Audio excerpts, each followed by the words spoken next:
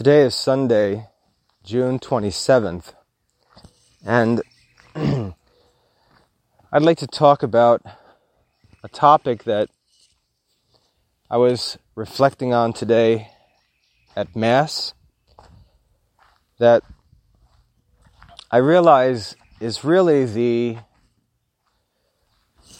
thread that runs through everything that I say and do. Certainly everything that I say in these talks, certainly everything that I teach as a classical liberal arts teacher, certainly everything that guides my decisions. And I can certainly say that times in my life where I was not thinking rightly on this one topic were the times when I made decisions that I regret, and times when I did make decisions when I had this topic rightly in mind were times when I made decisions that changed my life for good.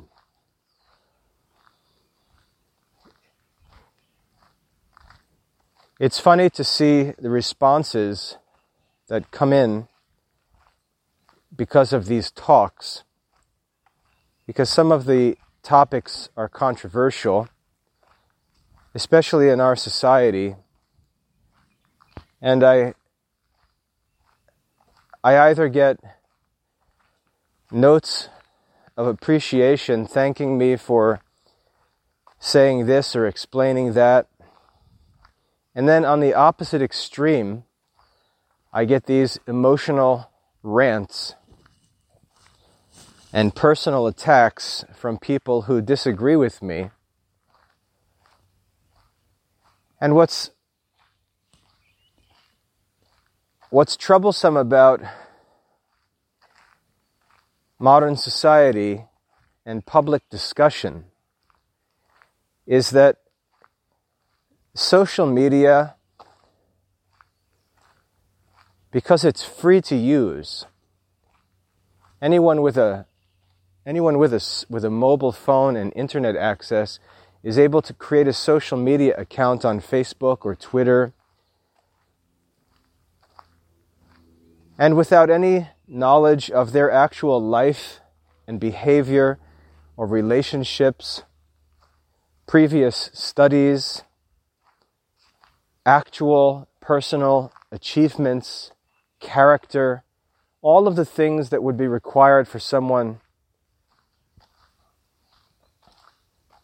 to get a job, none of those things are required or checked before a person can begin posting on social media, criticizing everyone and everything, disagreeing with others, calling others names, and asserting their opinions as if all are equal in these discussions. There's a reason that they do this. Social media makes this worse. Online discussions make this really terrible, this false sense of equality of opinion, as if there's no consequences to different people's opinions. One of the reasons why people have this attitude that their opinion is just as valuable as anyone else's is because in modern society, if we look at different groups of people, we rarely find any actual practical differences. We hear all different beliefs, we hear all different opinions, ideas, but when we look at the actual way of life or behavior of different people who have all these different opinions, whether they're college professors, doctors, lawyers, politicians, craftsmen, homemakers, no matter who we talk to, with all of their different opinions and ideas, when we look at their lives, we rarely find that anyone is doing anything different. They're seeking the same things. They're troubled by the same things. They have the same problems. The only difference we can usually find in this society, just as was found in ancient society, is that fortune deals differently with different individuals. Some enjoy material prosperity, and some don't. Those who do are able to enjoy the use of material things, regardless of their opinions, regardless of their behavior.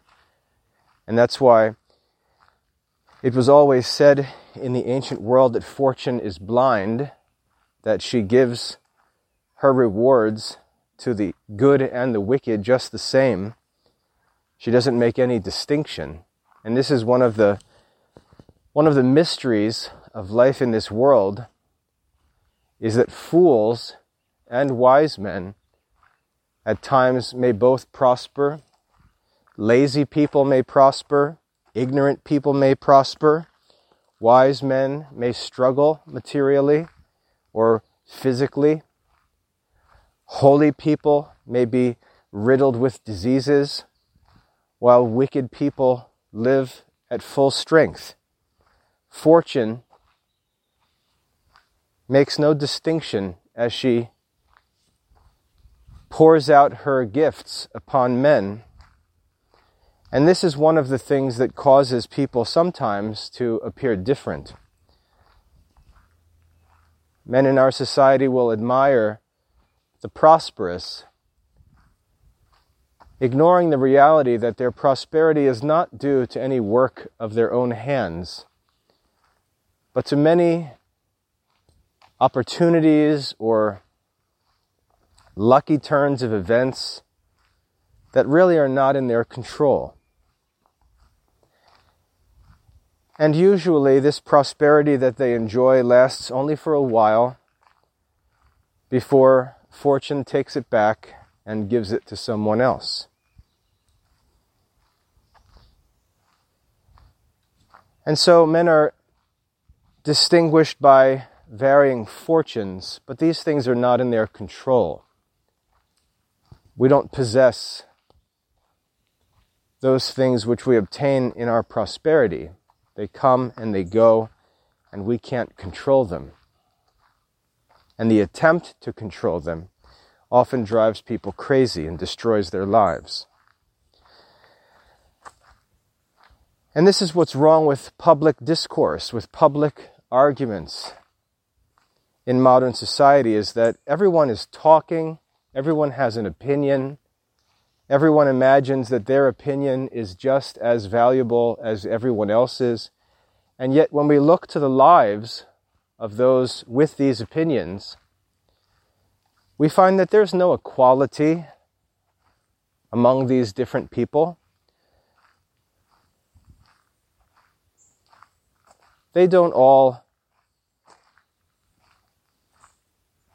have different opinions that lead to different conditions in life.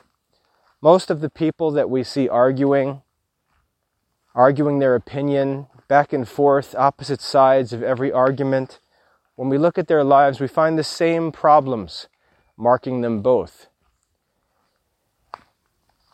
Now, the first problem, as I've already said, is that we judge things foolishly, and we judge men according to their temporary prosperity, ignoring the fact that it comes and goes.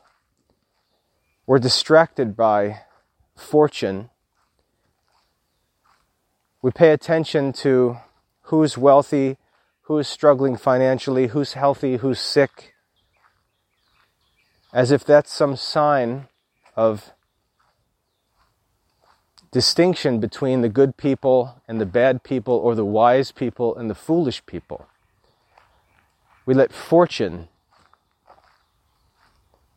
blind us and judge people according to their prosperity, as if it was the result of their own wisdom or good works, when it very rarely is, because we can always find people who are poor or sick who have done just as much good as those who are healthy and wealthy. Fortune is not a good guide if we're seeking to find out who we should follow and listen to in life. And yet that's the most common factor that people look at. If we look through the ancient world, if we look back through all of human history, we can make a list of the men who are known to be wise.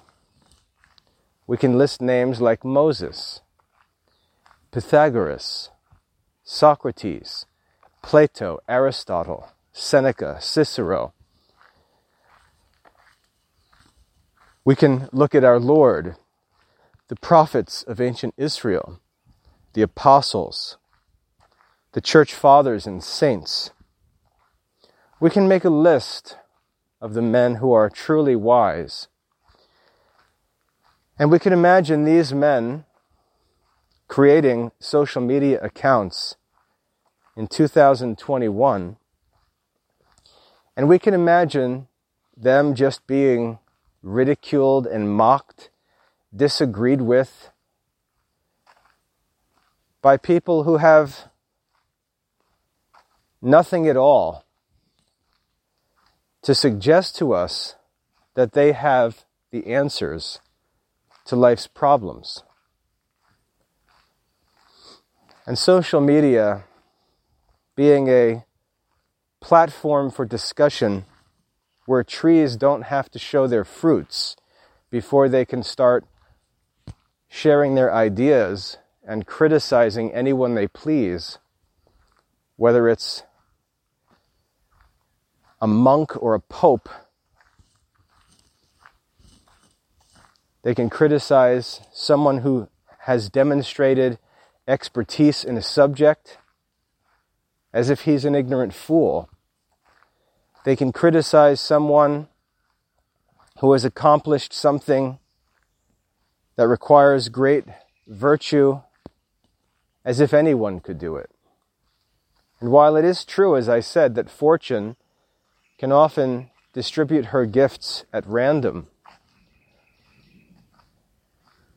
there are many achievements that we still have to acknowledge would not have been possible without the will or effort of the person involved. And these true achievements in life distinguish great men from those who merely prosper by the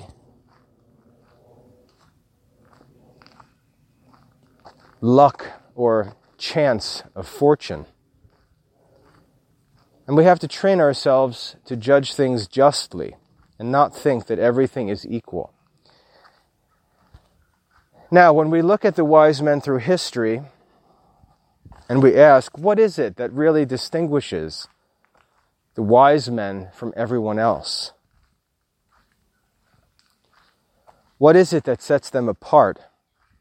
Jesus, for example, told us that a tree is known by its fruits. Some would have us think that those fruits are healthy children. Some would think that those fruits are luxurious living conditions, great possessions, opportunities to travel or go on vacations, to own a great house or multiple houses, to be famous, to have political power, to have great material riches. But none of these things distinguished the wise men of world history from other men. Some of the wise men were wealthy. Some of the wise men were extremely poor. Some of the wise men were married with children. Some of the wise men were single their entire lives. Some of the wise men were healthy and physically strong. Some of the wise men were sickly and struggled to stay alive.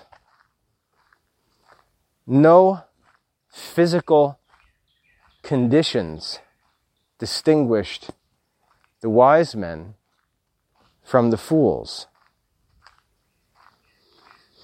None of these things should be looked at by us to distinguish the wise from the foolish.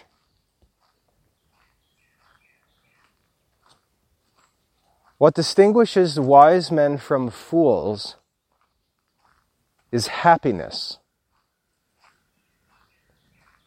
I'll say this again. What distinguishes wise men from fools is happiness. Now, happiness, when I speak of happiness, I'm speaking of true, lasting human happiness. And this true and lasting human happiness has certain characteristics that distinguish it from counterfeit forms of what men commonly call happiness, which is not true happiness. Much of what men refer to as happiness is mere good luck, temporary prosperity, fortunate turnings of events in their lives. And the difference between true happiness and this fake happiness is true happiness is in a man's control. It's something a man can choose to possess, something that is not dependent on anyone else, and something that no one can take away from a man, something he cannot lose unless he gives it away. Counterfeit ideas of happiness all have this in common, that they are not in a man's control. A man can lose them. They are dependent on others. They can be taken away from him. They're not lasting. They're not permanent. They're not in a man's control. All counterfeit forms of happiness share these common characteristics. Most importantly, that they're not in a man's control. He can't wake up in the morning and choose to possess these counterfeit forms of happiness. He can't go out and get them. And if he does get them, he can't hold on to them. They can be taken away from him. Aristotle explains this in his Nicomachean Ethics, that the end of human life is happiness, and there are false forms of happiness or false ideas of happiness, but only one true human happiness. And the characteristic mark of true human happiness is that it is within the reach of every human being. Any human being can choose to have it. And if a man chooses to have it and does what having it requires of him, no one can ever take it away from him. This is the nature of true human happiness. And the wise men through history possessed this true happiness. This is the difference between the wise men and the fools in the world. Now, when there's a disagreement between a wise man and a fool, or just a common person who's not a wise man. Verbally, the two sides can say whatever they want. The question is whether they can prove which of the two opinions is superior. And there are objective ways to prove whose opinions are superior.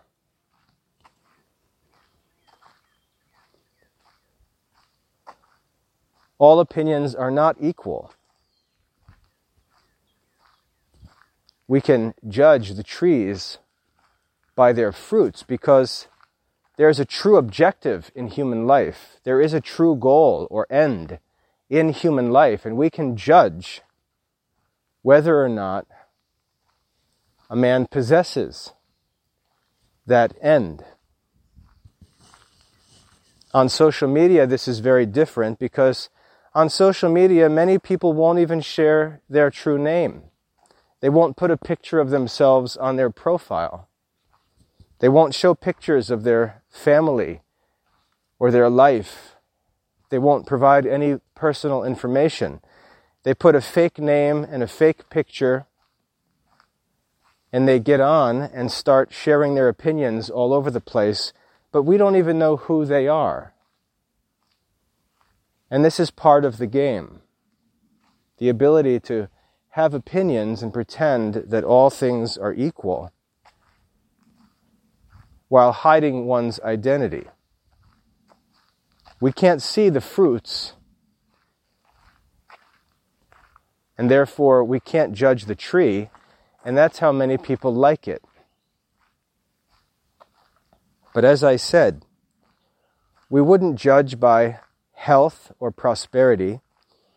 We wouldn't judge by the apparent prosperity or health of one's family members or the decisions of one's family members, because those things are outside of a man's control and therefore do not pertain to true happiness.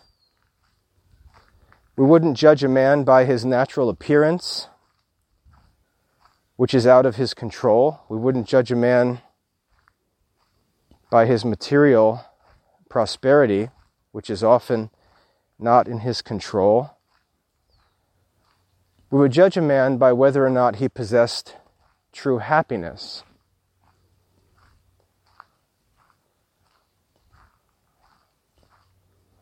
In order to judge whether a person possesses true happiness, we have to get to know them. We have to see how they react to different circumstances. We have to see how they behave day by day. We have to watch and see their emotions as they are tried and provoked by the behavior of others around them. We have to see, when they're given freedom to do what they wish, what they choose to do, how they choose to use their time,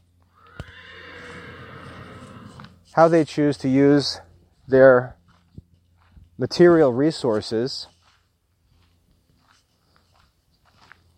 and what happens most importantly when they're wronged,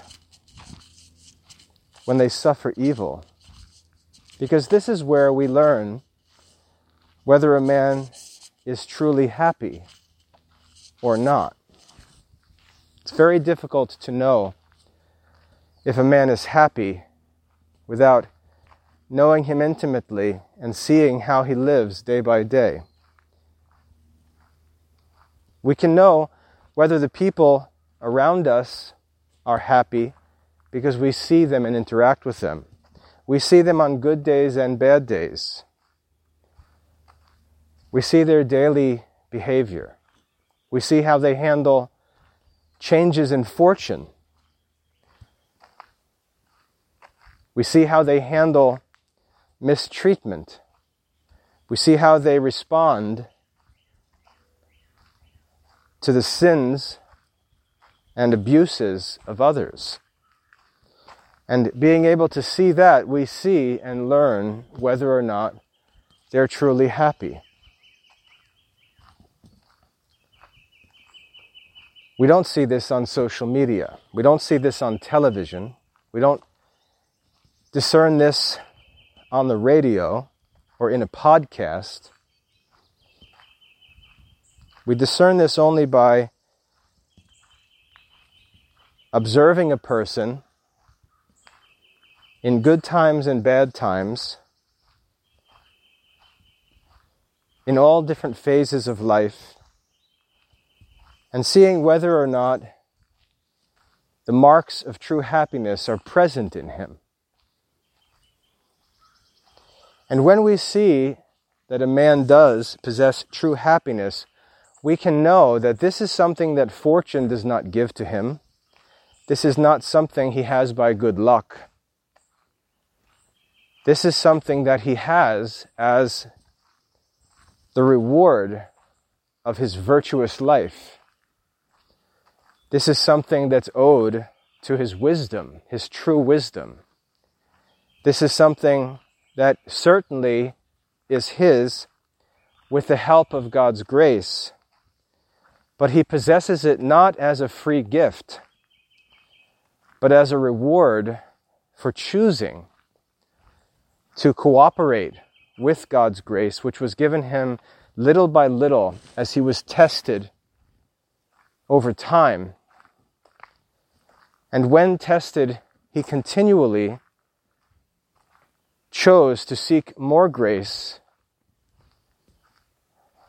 and to seek true happiness. The possession of it is the reward of the wise and virtuous man. No fool can even pretend to possess it. No common person can pretend to possess it. It's the mark of the wise men. It's the mark of history's great men. It's what distinguishes the great men from all others.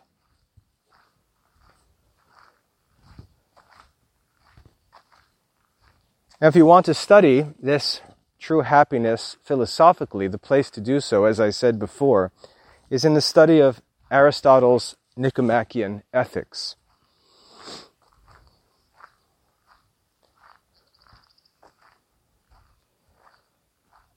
But it's also easy for us to learn about this true form of happiness by simply looking at the lives of history's wisest and best men.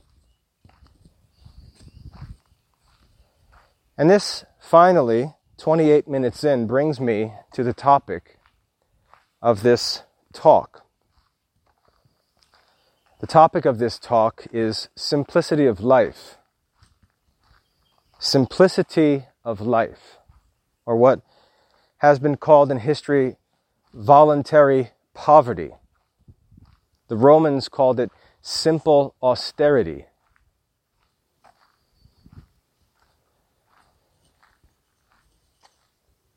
One of the principal marks of a wise man is that he is detached from all of the things that fortune controls. He's detached from the desire for worldly riches. He's detached from worldly possessions. He's detached from financial prosperity. He's detached from concerns about health. He's detached from these things. He doesn't talk about them. He doesn't seek them. He doesn't work for them. Doesn't think about them. Doesn't invest in them. He's detached from them.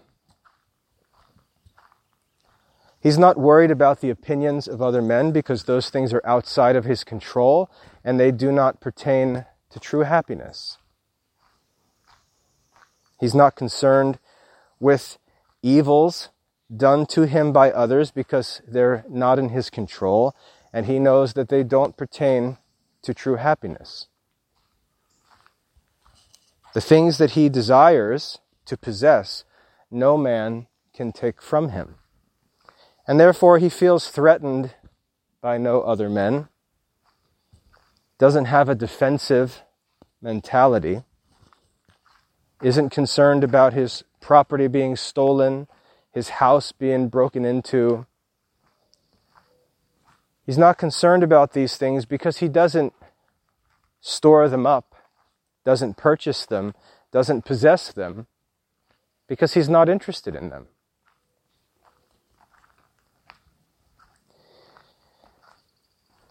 If you pray the rosary and actually meditate on the mysteries of the rosary as tradition teaches you to, you'll know that when we meditate on the nativity of Christ, the birth of our Lord in the stable at Bethlehem, we pray for a specific grace as we meditate on that mystery. We meditate on this mystery that the Lord Jesus Christ, King of the universe, Redeemer of the world, when he came into the world, was not concerned in any way with any impressive birth or circumstances, but was content to be born in a way that no one would ever desire to be born. No mother desires to bring her children into the world in such conditions. No father wishes for his wife to have to bear a child in such conditions.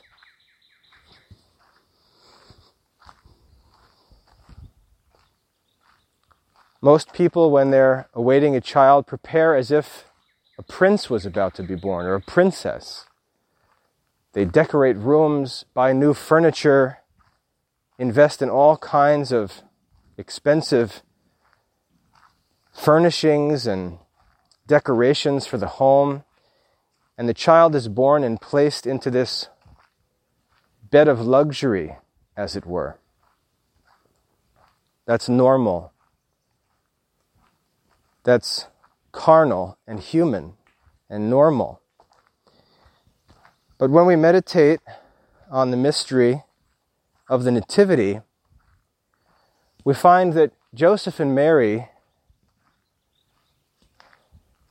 in God's providence, were not given any opportunity to prepare a bed for their child. They were swept out of their town by a census ordered by the government, to which they, of course, complied, or with which they complied. And they found themselves in a distant place with no provisions, at the most inconvenient time, not even able to find a place to stay at a local inn, but were forced to just find any shelter they could, and that turned out to be a stable in the country. And Jesus was born,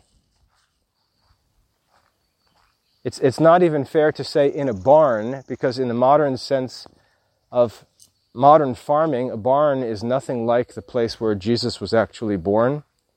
It was really just a shelter out where the shepherds kept their sheep.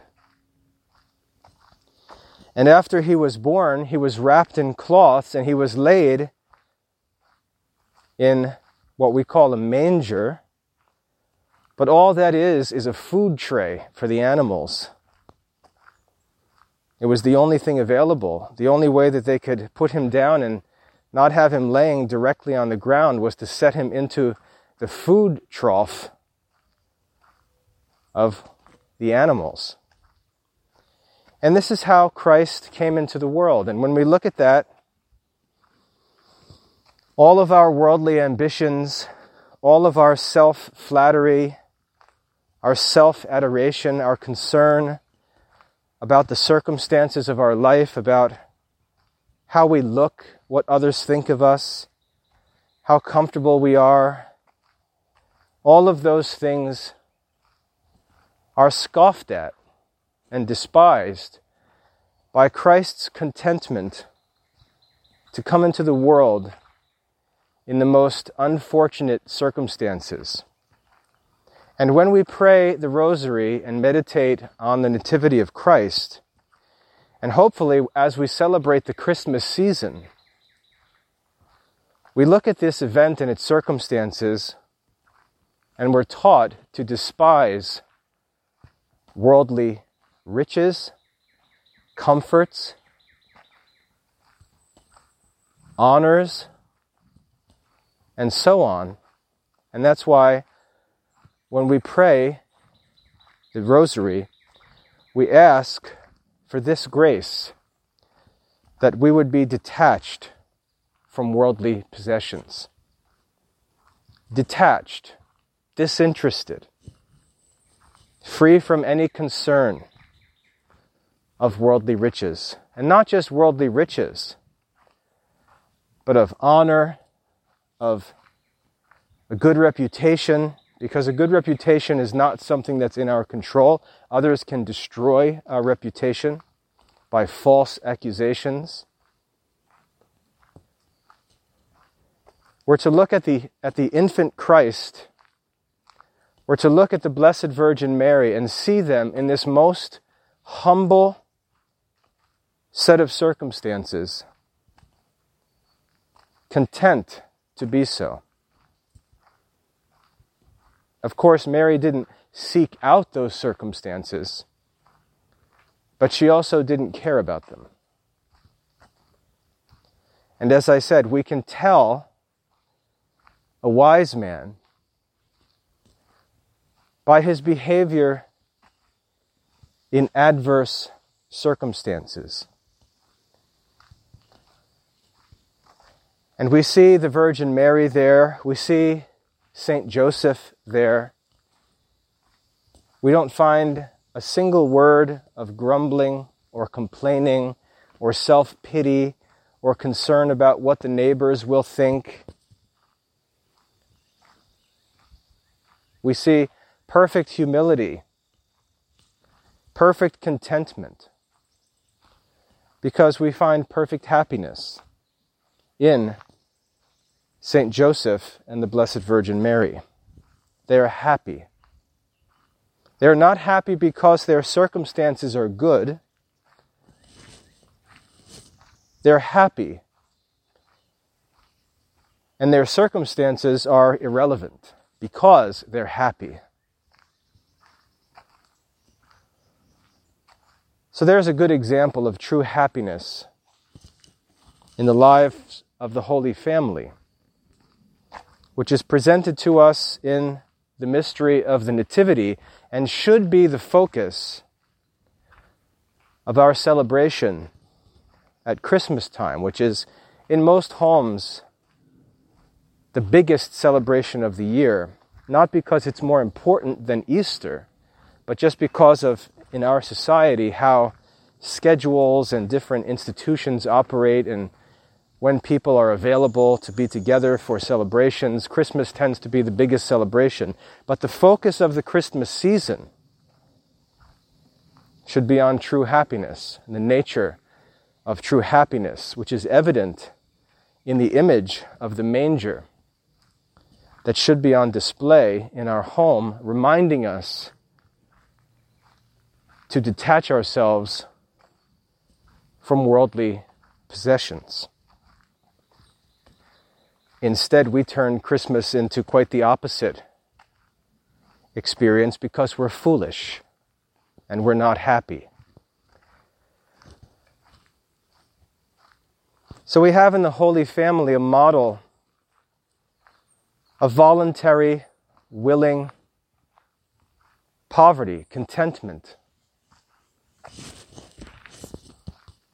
They seek nothing but to please God. And if they have God, they have everything. And they don't just say that to sound cute. They actually mean it, and we can see that they mean it by the choices they make every day. Even when times are good, they still choose to be detached from worldly possessions. Even when they have the money in their hand to go and get them, they choose to remain detached. St. Paul talks about this in his epistles. He says that we should be content with food and clothing. You can search up the verse on the internet. He says we should be content with food and clothing.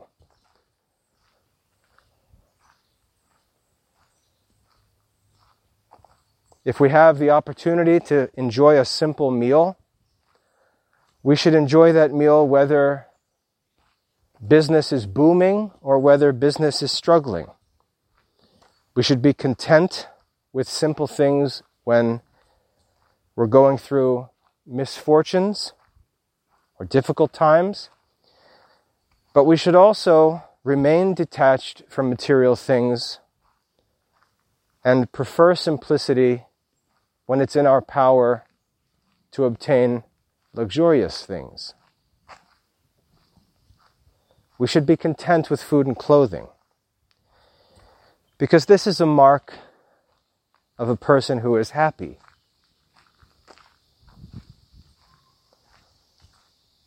What marks the wise men of history, what separates them from other men, is this detachment from physical things, from material possessions, and from all things that pertain to the temporary life in this world. So it extends beyond just possessions, but it also reaches to other things like honors.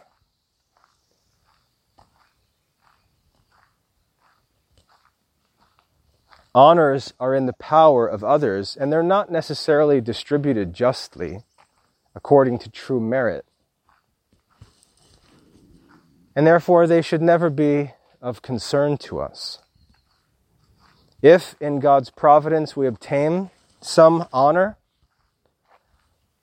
we're to attribute it to that providence and remain detached from it. It's not important. We didn't need it before we had it, and we don't need it now that we do have it. We can be thankful that in God's providence we enjoyed that good fortune. But that's that. It's not something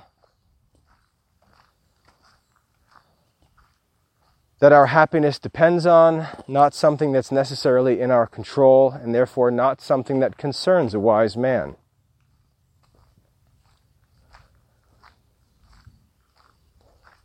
If we look at the life of Christ, we see a man who is marked by this detachment from all worldly concerns.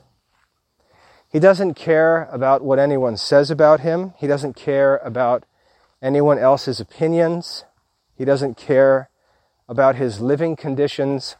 We find him often living as a homeless man, sleeping out in the world.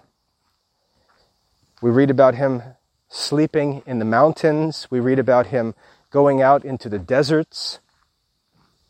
We read about him walking in the streets. He has no possessions, no home of his own. He's content with whatever God provides him with as he focuses on his life's work and commits himself to that work unconditionally. He doesn't agree to do a certain job if there will be a certain salary or if certain benefits will be in place. The job is accepted as a matter of duty, and the circumstances that come with that job are accepted as the cross that he will offer to the Father, and for which he'll be rewarded. When Jesus says to us, take up your cross, what he means is be content with the costs of the duty that God calls you to perform, and perform it regardless of the circumstances that it brings upon you. Unconditional commitment, true loyalty, commitment not to circumstances or conditions, but to a person.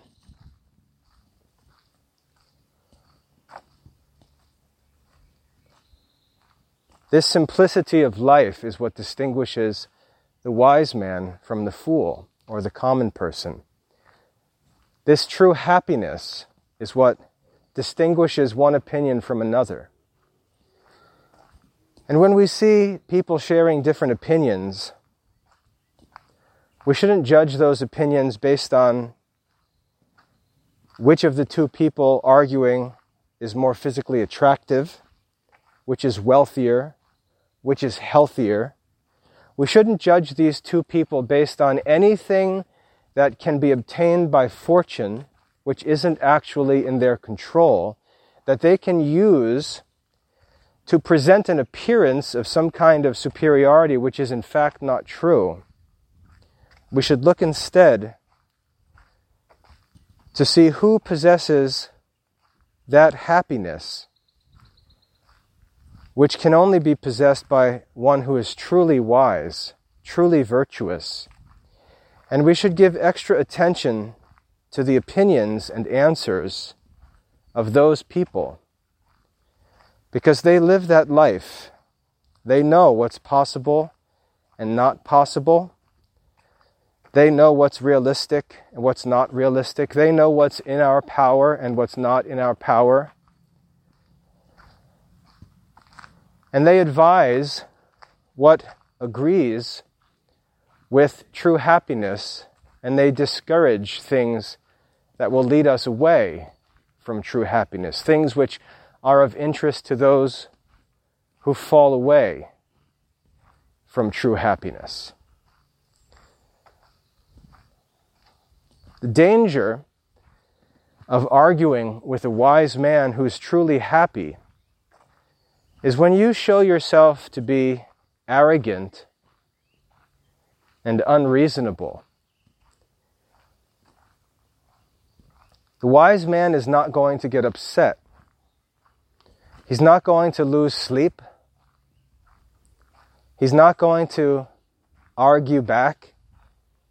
He's not going to continue talking to you once he realizes that you're not honest, that you're not sincere, that you're not seeking to know how to be happy, but you're simply seeking to justify your own choices or to try and gain approval from others, or that you are holding up tokens of fortune and pretending that they are tokens of blessing and happiness. Once a wise man sees you doing that, he's going to withdraw from the debate, because it's not a debate. A debate seeks to know the truth. When a person is merely seeking to justify himself or gain applause from ignorant bystanders who like his posts and comment with memes or with sarcastic remarks or personal attacks, once a wise man sees that, he can withdraw from that discussion, because he sees that the people involved are not actually seeking happiness. Their arguing is actually a part of their unhappiness. They're seeking to justify decisions that are tormenting them. They seek to justify a way of life that's making them unhappy. They seek to make excuses for behavior that they regret but are not willing to change. They're seeking to persuade themselves that it's okay to go on in the course that's already shown itself to be unhappy. And the reason why they get so emotional, the reason why wise men are scoffed at and ridiculed and attacked personally, is because behind the facade of words and jokes, of posts and comments and memes, behind the facade of all that, the people with whom the wise men discuss these topics know that the wise men are right. And once in their own souls, they're aware of the reality that they're speaking with a wise man who tells them the truth and possesses true happiness himself, their true character is revealed, because this proves to be the test that distinguishes the wise from the foolish. A wise person may be ignorant, may be immature. But when a wise person who is ignorant hears wisdom, he recognizes it and he responds rightly to it. A fool, on the other hand, is ignorant, but is willfully ignorant. And even if he's instructed, even if his position is destroyed and proven to be impossible, he'll cling to it. Even if his soul testifies to him and tells him that what the other man is speaking is the truth, he'll reject it willfully. And then, what's even more evil is he'll work to suppress the truth by all kinds of false arguments, distractions, personal attacks, and so on, so that not only he can continue in his error, but all of those around him will go with him. And imagine that the wise man is being humiliated and defeated by the nonsense of some sophist who is personally miserable, unhappy, discontent, full of regrets and vexations, but is so stubborn and so zealous for the pleasures of this life, for honors from other men, that he would rather remain in that miserable state than be converted. Proverbs says, "As a dog returns to its vomit, so the fool to his folly." And this is what we see in modern society. We see fools scoffing at the wise. And when I say the wise, I mean the ancients, the philosophers, the saints, scoffed at by modern society. Anyone who holds their ideas, teaches their ideas, or lives according to their teaching is scoffed at, ridiculed, personally attacked, and so on. That ridicule and scoffing, the material consequences of the rejection of the world, leads many to refuse to walk with the wise. But those who are truly wise and virtuous,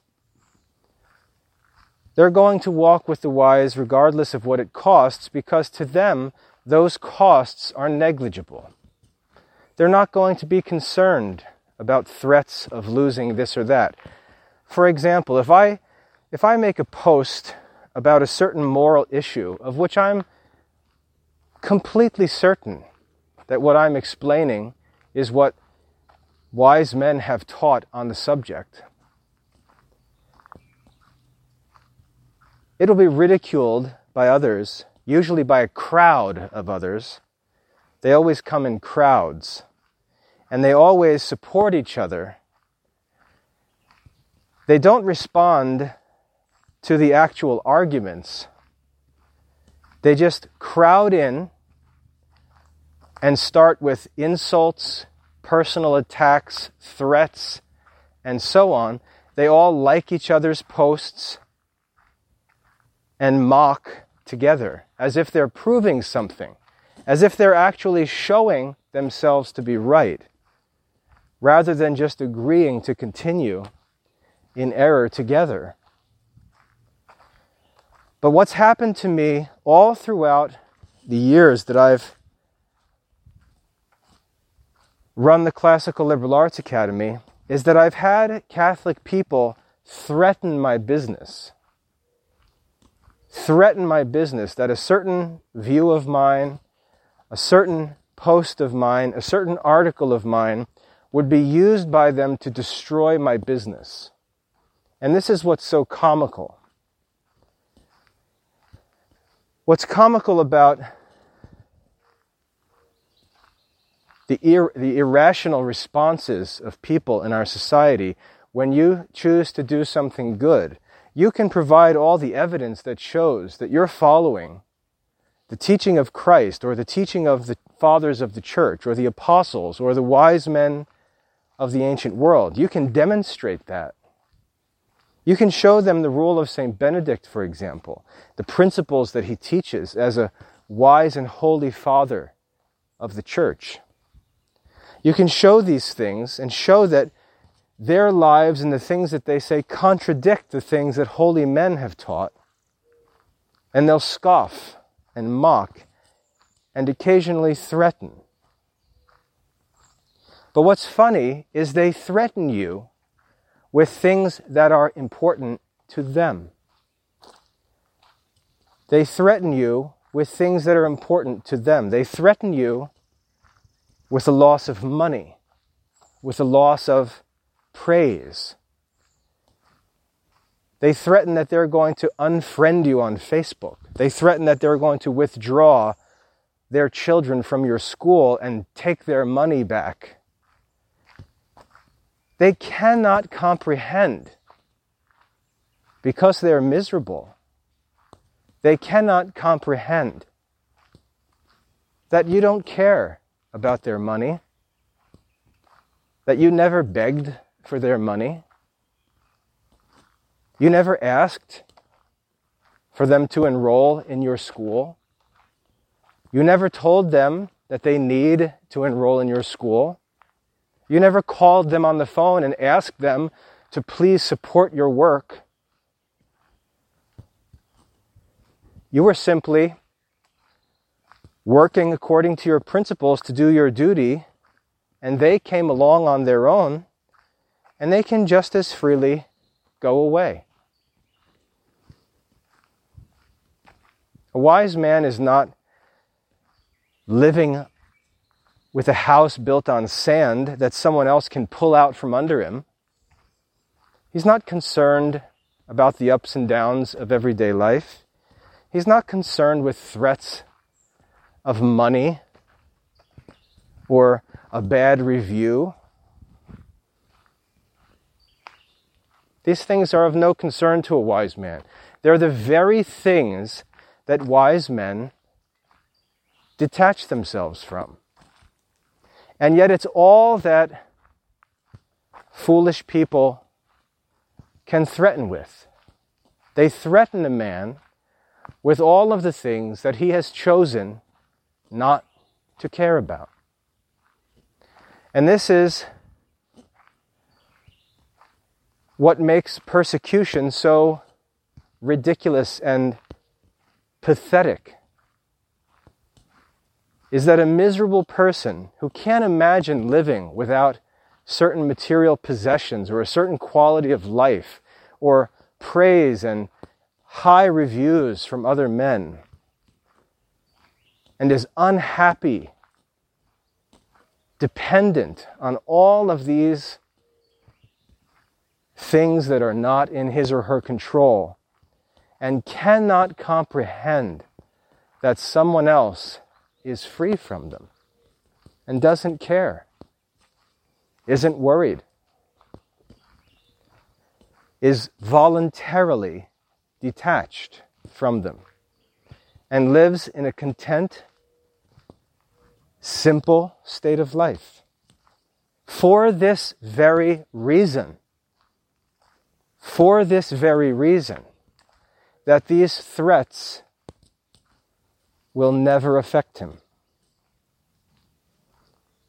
That fortune, no matter how she threatens, will never put a drop of fear or anxiety into his soul. That like Job, a wise man will say, even if God were to slay me, still I would trust him. A man's devotion to God is unconditional, free from any external circumstances, a devotion, a love, a loyalty that can never be taken away. Possessing that freedom is the goal of a wise man's life. That freedom from care of worldly possessions, freedom from care for human opinions or praise or good reviews or votes or purchases, freedom from all those things is the freedom that a wise man seeks. It's what the liberal arts are for. The liberal arts are the comforts of a wise man. They're the counsels of free men. They're not means of obtaining worldly things, and this is why no one in modern society is interested in classical liberal arts education, because it can't be converted into some kind of get-rich scheme that promises them a healthier body, a better sex life, more money, more popularity or praise from others. It can't be turned into some machine that allows them to serve mammon more successfully. The liberal arts, true philosophy, and Catholic theology serve men who want to enjoy this true freedom. Freedom not of body, for the freedom of our bodies is not in our control. Not political freedom. Political freedom is not in our control. But spiritual, personal freedom. This is the freedom that wise men sought and seek. This is the freedom that's learned through the study of the classical liberal arts and classical philosophy. This is the freedom that Christ taught his disciples when he called them to go and sell all their possessions and give them away to the poor and come follow him. The way of this freedom is very simple. It's in every person's control. Anyone can choose it. And once they've chosen it, they can keep it forever. This is the freedom of true philosophy. This is why classical Catholic education is despised in our foolish, miserable modern society. This is why there are no religious vocations, because there are no happy people.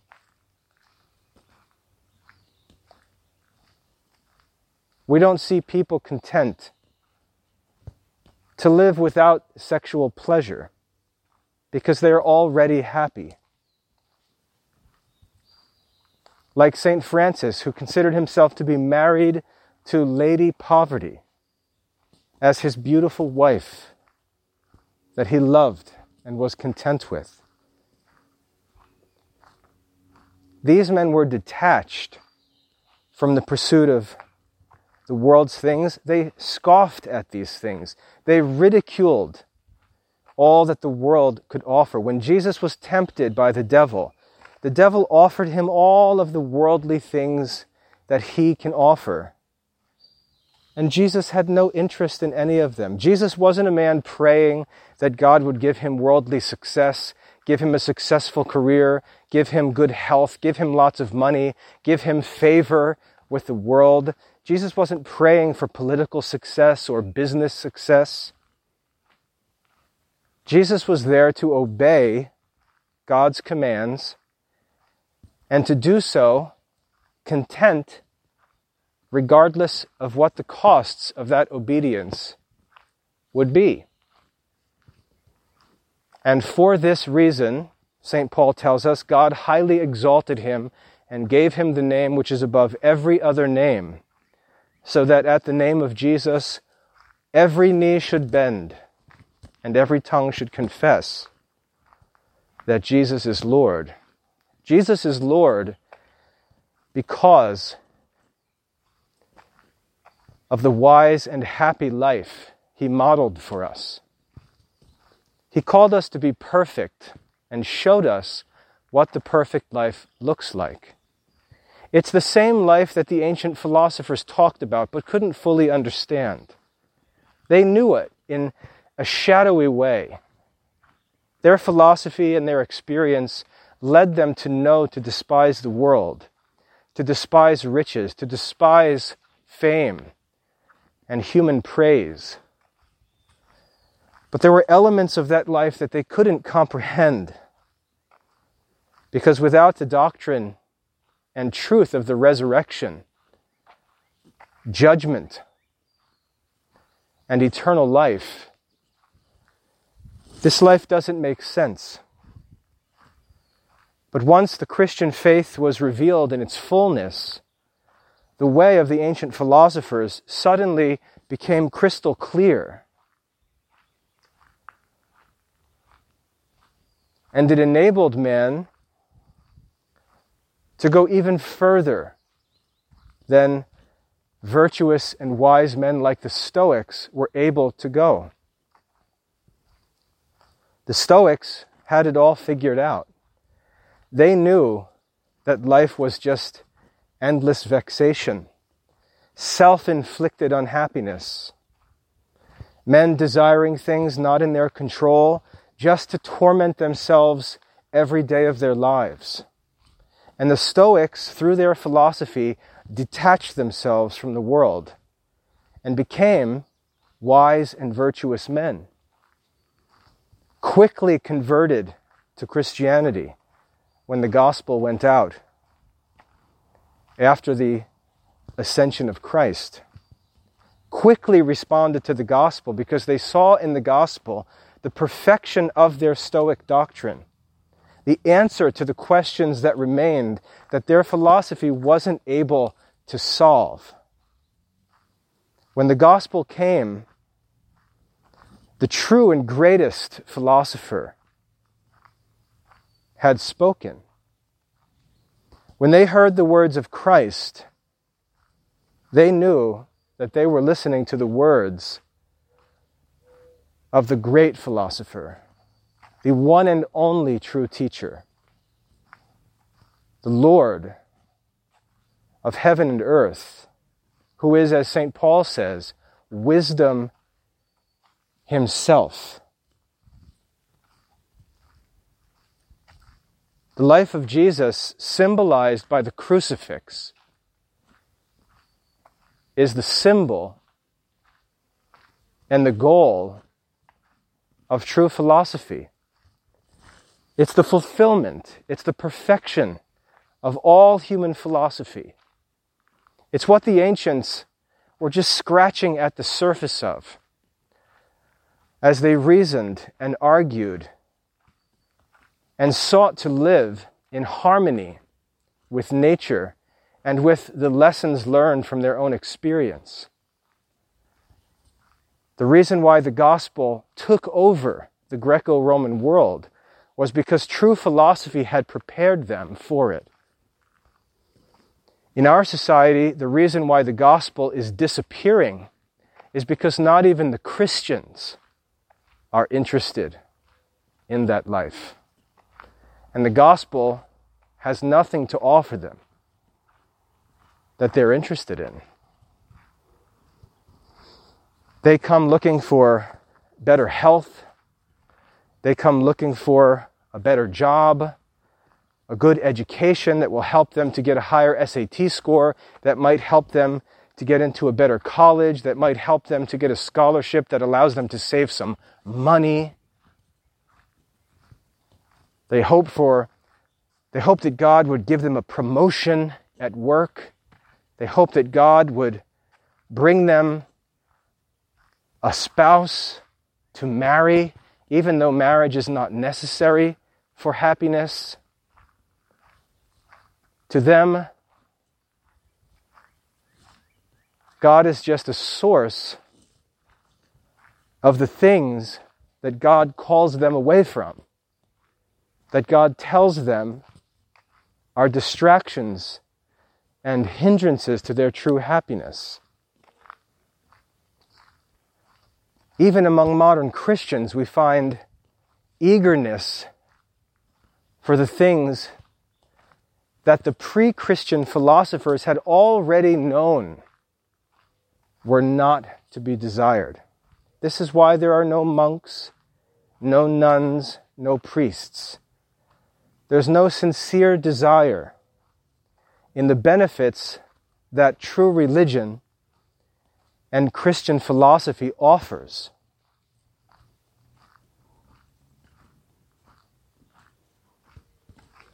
And not just religious vocations. This is why families are not interested in providing their children with philosophical education, but they're anxious about jobs, about money, about college, about what other people will think about them. They're slaves of the world. Slaves, miserable, not free to make a single decision on their own without considering what someone else is going to say or what the consequences in this material life might be.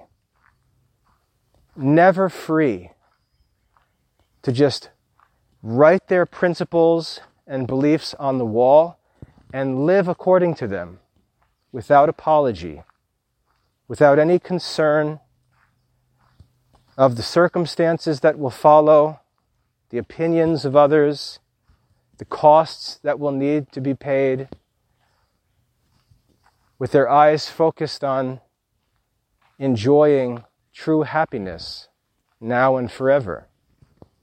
And as long as that remains the case, as long as the Christians themselves are not even free from these worldly desires, our society is just going to get darker and darker, more and more miserable,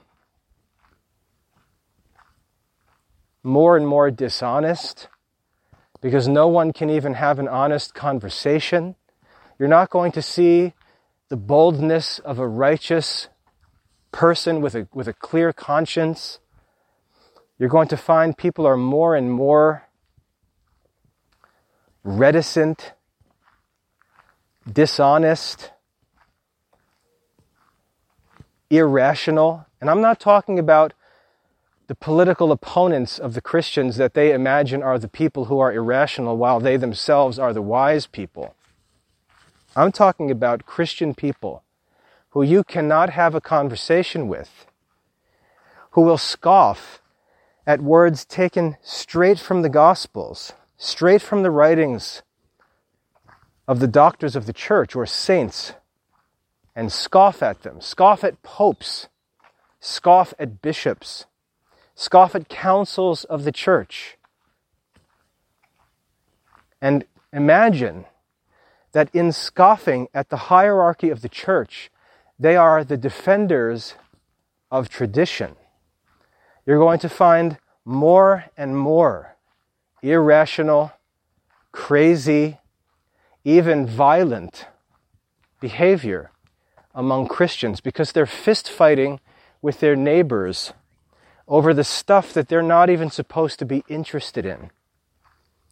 When Jesus says, "You are the light of the world," what he means by that is that Christians are supposed to model for the world true happiness and the means to it. But in modern society, Christians are just as dark as the world outside the church, fighting for the same things, anxious about the same things, working for the same things, complaining about the same things.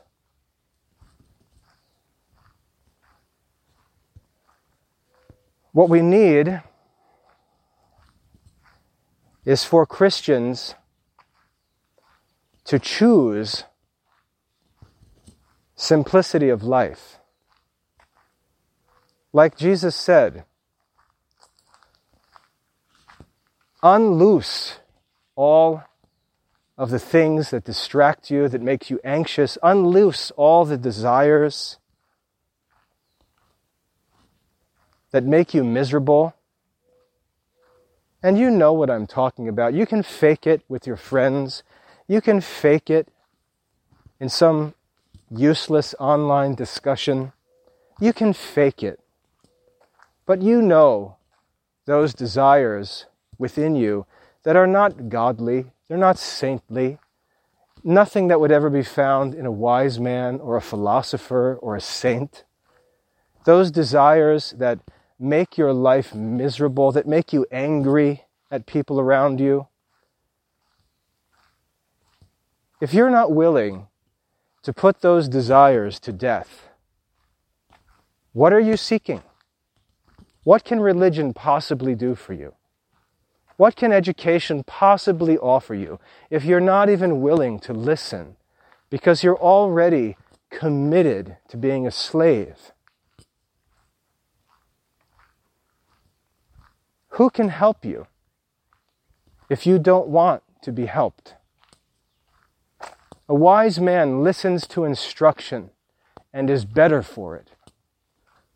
But a fool despises instruction. If you're going to marry yourself to your sinful or foolish or just worldly carnal desires, and you're going to commit to them and continue telling yourself that even though they are the source of your daily unhappiness and have probably been so for a long time, that somehow in the future that's going to change and they're going to suddenly make you happy.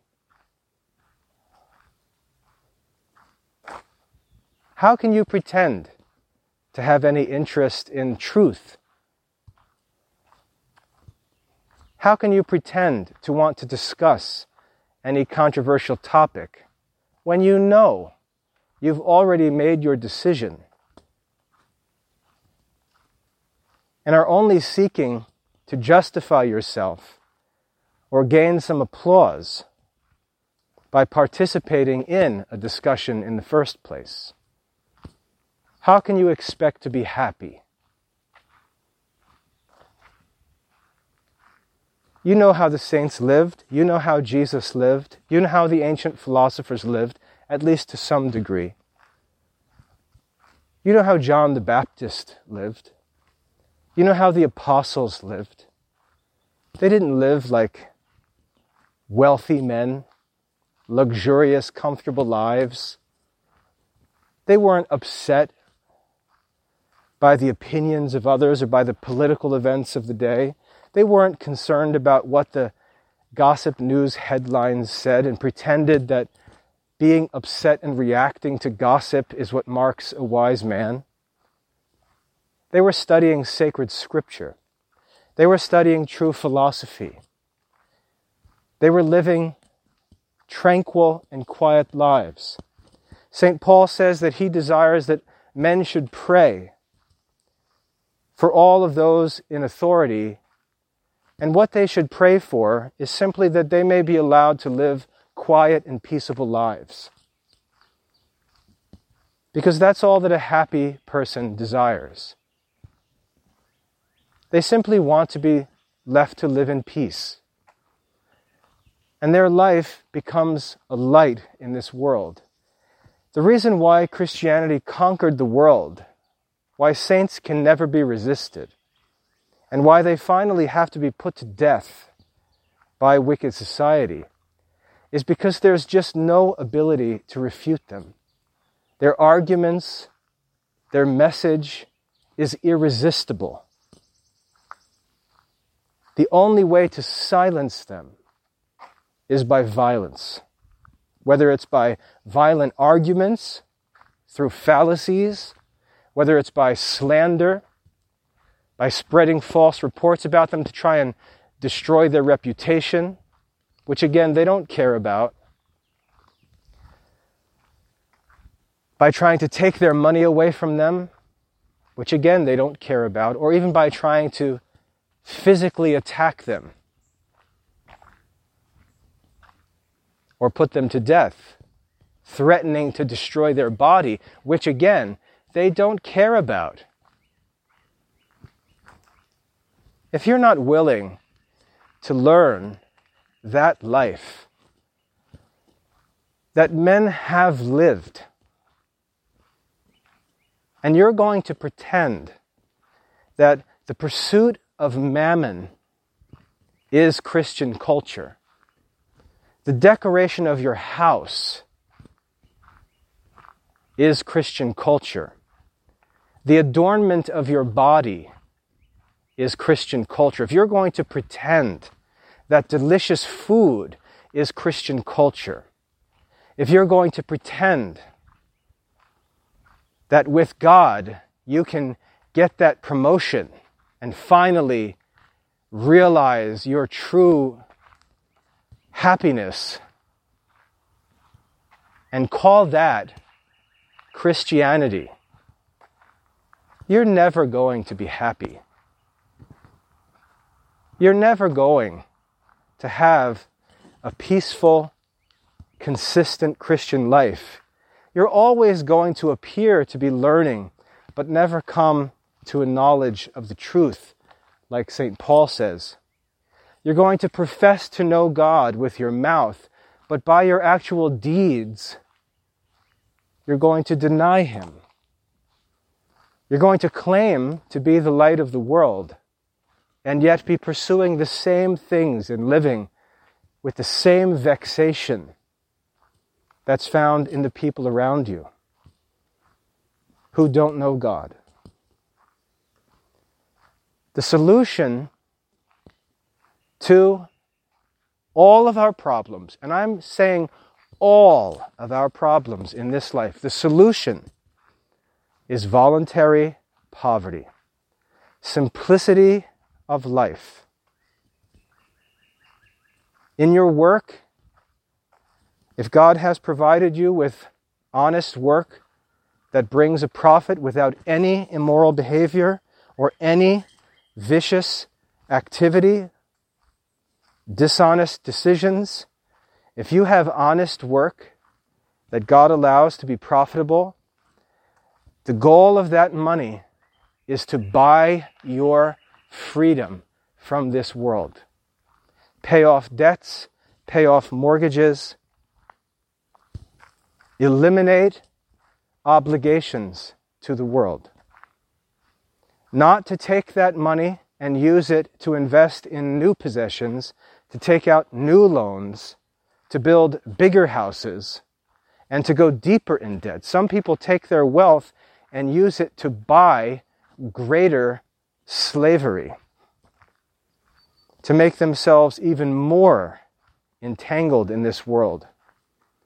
The goal of our money is that we use it to buy our freedom.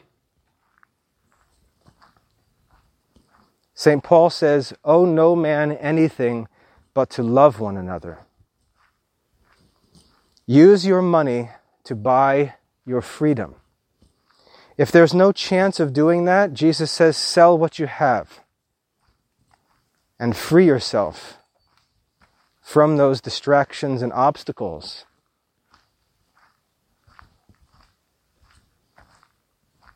Seek freedom, true freedom. Devote yourself to those things which are in your control. Simplicity of life, content with food and clothing, content with simple food that's good for your, actually healthier than most of the food you normally eat. Will actually allow your body to be healthier because your body needs almost nothing. All of the talk of food and medicines and drinks has nothing to do with the needs of the body. God has given us bodies that are appropriate for men who are supposed to be wise, rational creatures. Our bodies need almost nothing. Jesus showed us this by fasting for 40 days. The human body needs almost nothing. The simplest food is sufficient.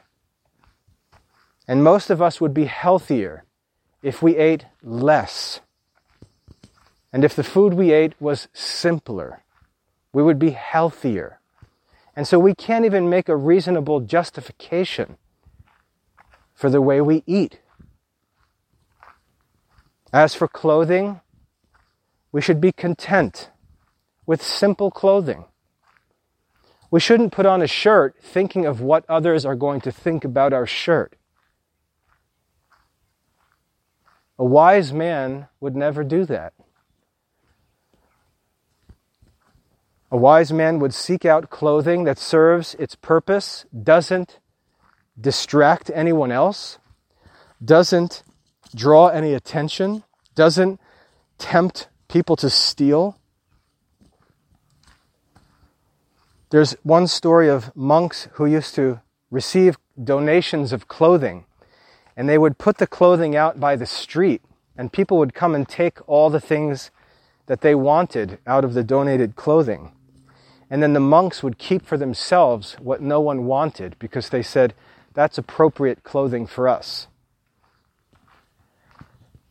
In the history of the religious communities, when holy men like St. Benedict or St. Francis established their communities, the habits that they wore were not some kind of costume that they invested money in and had somebody custom make as some kind of symbol.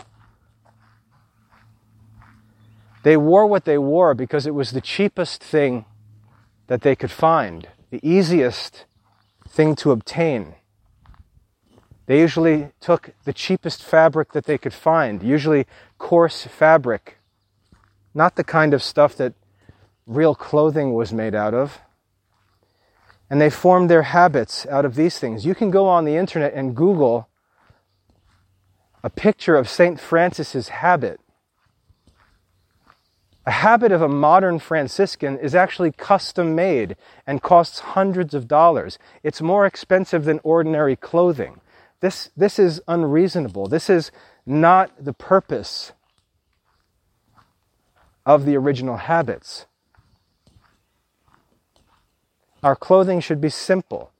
It should be sufficient to serve the needs of the body, to not draw attention, not be costly, and at the same time not to draw attention in the opposite direction, to be intentionally ugly or weird or contrary to normal customs. Customs are what they are for reasons. For example, if you go to a store and buy ordinary modern clothing, it's affordable for all different reasons, because of the fabrics that are currently available, because of the styles and how clothing is made, and so on. The modern fashion is most affordable. To intentionally dress yourself differently is to defeat the whole point. You don't have to be weird. You don't have to dress like an Amish person or have a custom-made habit to make yourself appear different. If you live with true simplicity and true wisdom, you're going to be different.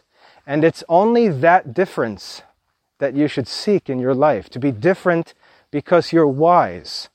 To be different in that you're happy. To be different in that you respond to misfortunes peacefully, without vexation. That's what should make you different from your neighbor. Not what shoes you wear, or what kind of bow tie you have on, or how you dress for church. What should make you different is your actual life and behavior. The simple life is the only way to be happy. To free yourself from every desire that leads you to vexation, that makes you dependent on things that are not in your control, that causes you to be angry at others, that causes you to be impatient, that causes you to be greedy, that causes you to be unwilling to share something, that causes you to be frustrated when someone wastes your time or gets in the way of what you're trying to do because you've got your selfish time so carefully budgeted for your progress that you can't afford to be distracted by anyone. All of that vexation, all of that frustration and anger, all of that unhappiness, all of the unhealthy habits that are produced by desires for more pleasure that actually bring you more pain have to be destroyed and abandoned, or you will never be happy. Again, to bring this talk to a close, on social media, everyone's voice is equal. But in real life, our voices are not equal. The voices of wise men, their answers to the questions, their counsels are not equal. They're talking from experience as wise and happy men. And we have to stop disobeying and disregarding their counsels. We have to listen to them because their advice is not optional. It's essential to our happiness. We have to return to simplicity of life because all of the Christian life depends on it.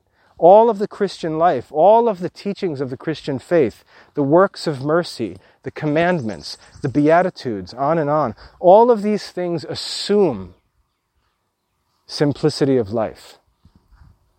And if we don't pursue simplicity of life, which is in our control, which anyone can choose at any time, anyone can have anytime they desire it.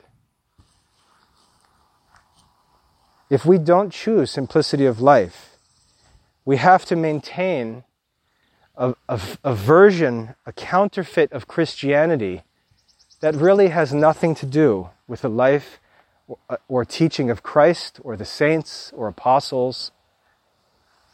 We'll never have true happiness, and worst of all, we'll know it.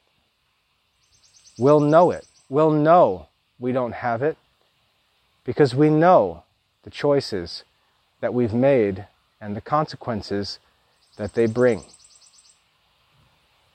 Let's choose the simple life, and let's become a generation of Christians that actually becomes the light of the world.